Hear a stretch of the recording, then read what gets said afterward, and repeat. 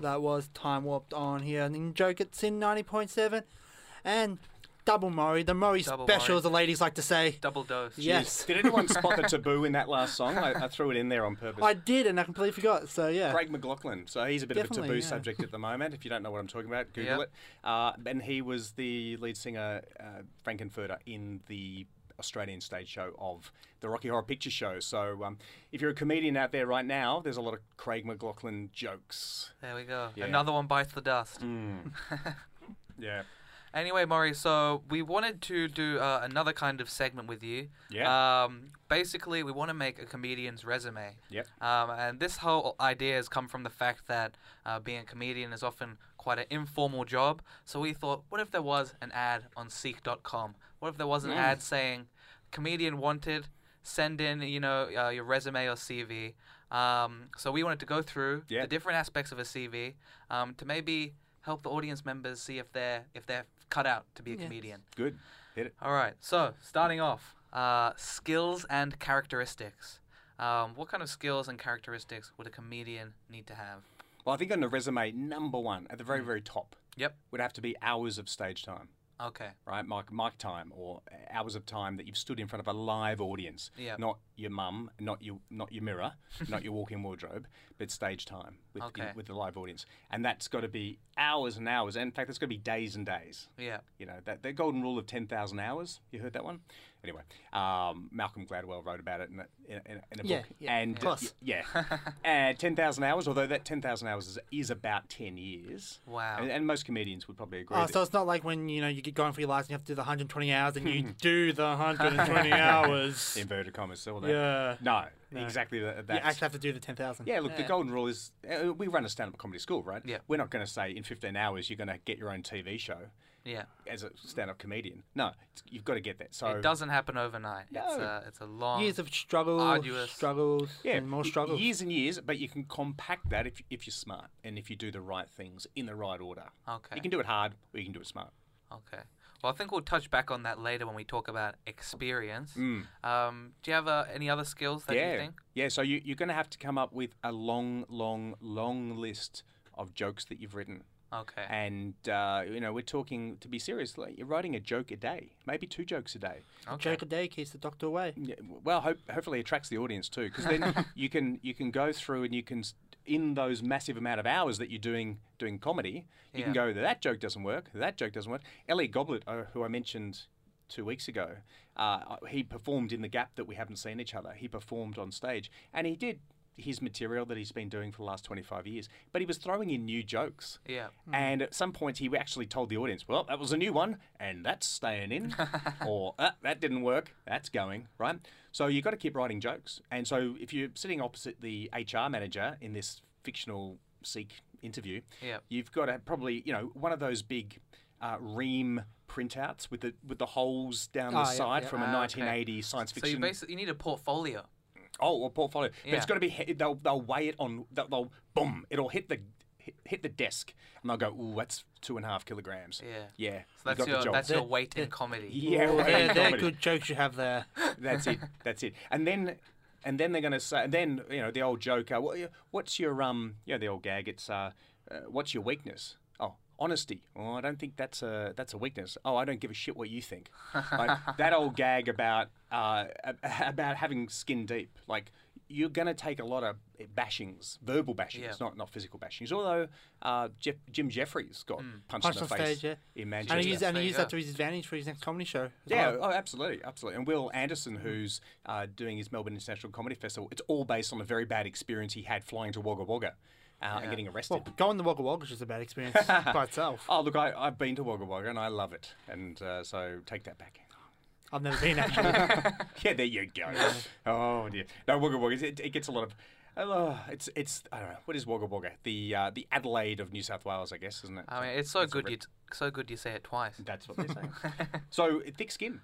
Have a thick skin. Like anyone in Wagga Wagga who just heard that attack is going to... And I probably would have offended some people because that would be a taboo subject in their town. So, if you ever get a show, Liam, you're not welcome in Wagga. I'll tell you that much.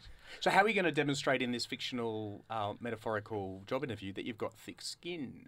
You basically got to show all the hate mail that you've received as well. So in your other bag is your hate mail, all printed out, and again, boom. That's... Or maybe some scars or something to prove it. I think...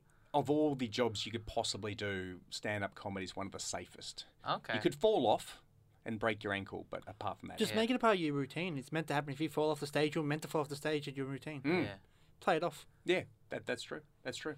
And now, you in the break, you actually asked people skills. Are people skills necessary? I mean, I would say so, because you have to sort of gauge your audience. You have to interact with audience. I feel like I kind of describe. I feel like it's a lot about being an actor. An actor on stage look like they're the nicest person in the world, and outside they're a bit of a jackass. Yeah. So all you're doing is talking to people. But once the show's done, you'll be in your car, back to the hotel. Don't want to talk to anyone. Yeah. So I agree. People skills. I don't think people skills are necessarily as important. You've got to be funny first. Okay. And it's a monologue. It's stand-up comedy. Yeah. It's not stand-up conversation.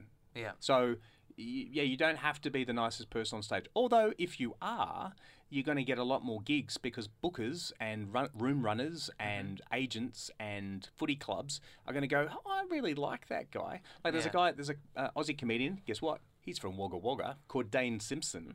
And he is one of the nicest comedians you'll ever meet. Yeah. Super nice. And when he asks, oh, could I come in and do something? Or have you got any shows that I can, do a show? Oh, everyone says yes to this guy. Yeah. So... Yeah. So that plays to your advantage in the end. It does. Depends on the kind of comedian Or you can you just are. be a giant ass kisser. Yeah, well, he's no ass kisser, but he's a very nice person. Yeah. And all I'm saying is not the most important thing. Yeah. Still, that stage time is. Okay. The last one, though, reputation.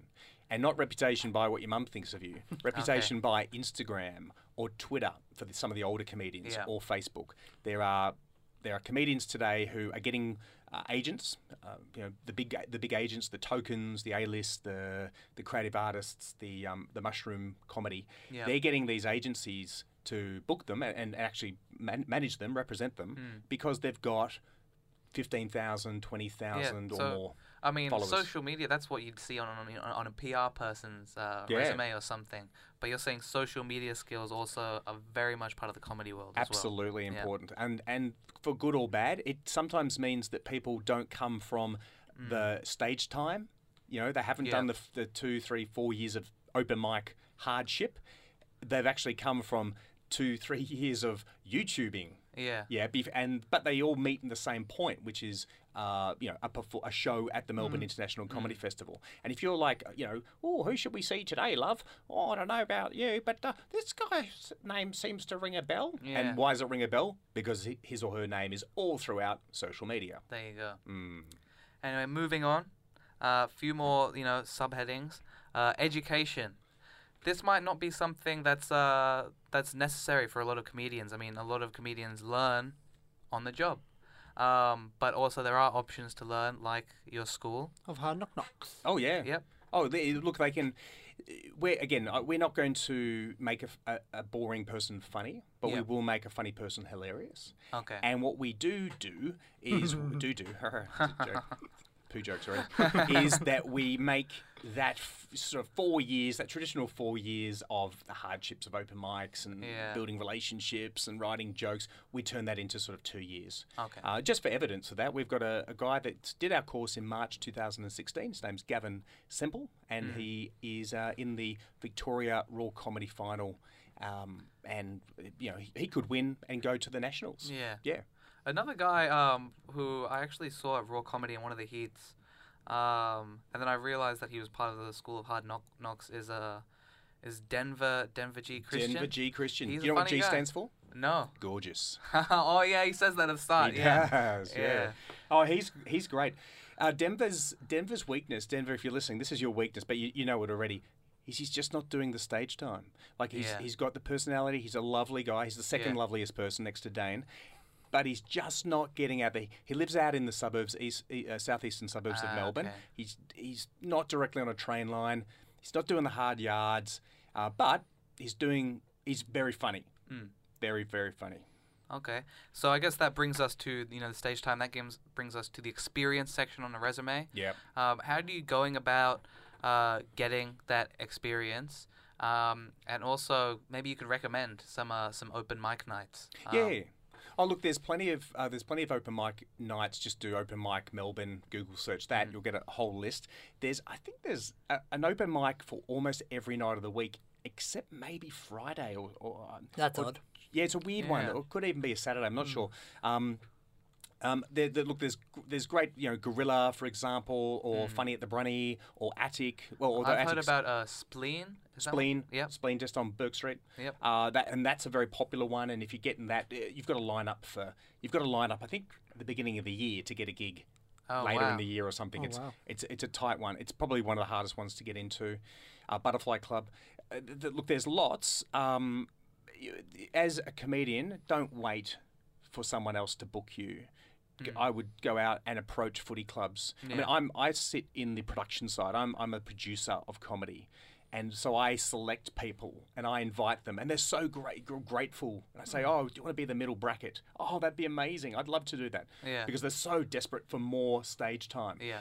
But while I'm a producer, what I'm suggesting to other people is go out and approach your union at university, or your footy club that you used to play at, or if you're involved in any kind of charity. Yeah. And even if it's for free, go out and do it and just get that stage time. Yeah. So it's all about putting yourself out there.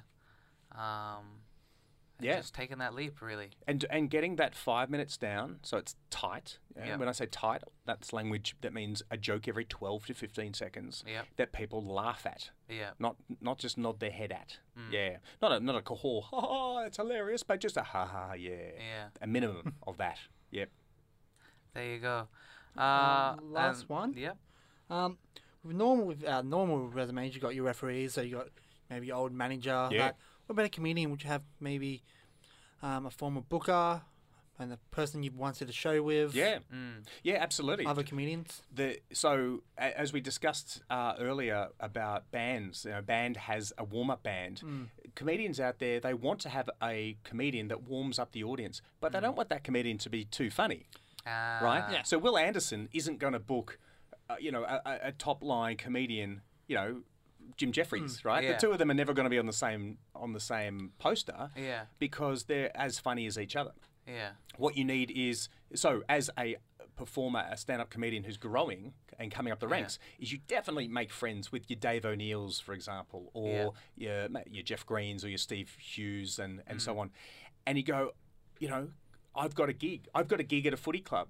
It'll pay you this much money, and I'll be your warm-up act. Yeah. Right? And then you build a relationship with those people. And then the next time they've got a gig, they'll turn around to you and go, you were pretty funny that other time. Yeah. And I know Dave O'Neill does this all the time. He pays it back. You get me a gig, I'll get you one.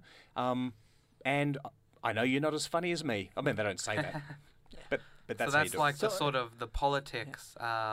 It's like, it's like anything. It's like you don't want to have a friend, especially if you think a friend that's more attractive than you are. Exactly. Like you want to be the better-looking friend, especially if you're single. Yes. Yeah, so it's kind of that. Yeah. Yes, but you've got a fiance, so we don't need. Yes. Cross that Well, issue off your I'm list. the better-looking one out of the two of us, to keep her on her toes, like you said a few weeks ago. I love you. Please don't dump me after that. Jesus. That's vicious. That's a taboo, by the way. Never bitch about your second half. Your other No, half. that's just awkward for everyone, man. Oh. Anyway, I think that about wraps up our comedy resume. Hopefully, you guys got something out of it. We're gonna go to a song now. Yes, What do we got? We got Africa by Toto. Toto? Mm. All right. Well, Another classic song. Yes. Thanks for coming back, We know Morry. this song. We're going to hear it for the first time. Yes.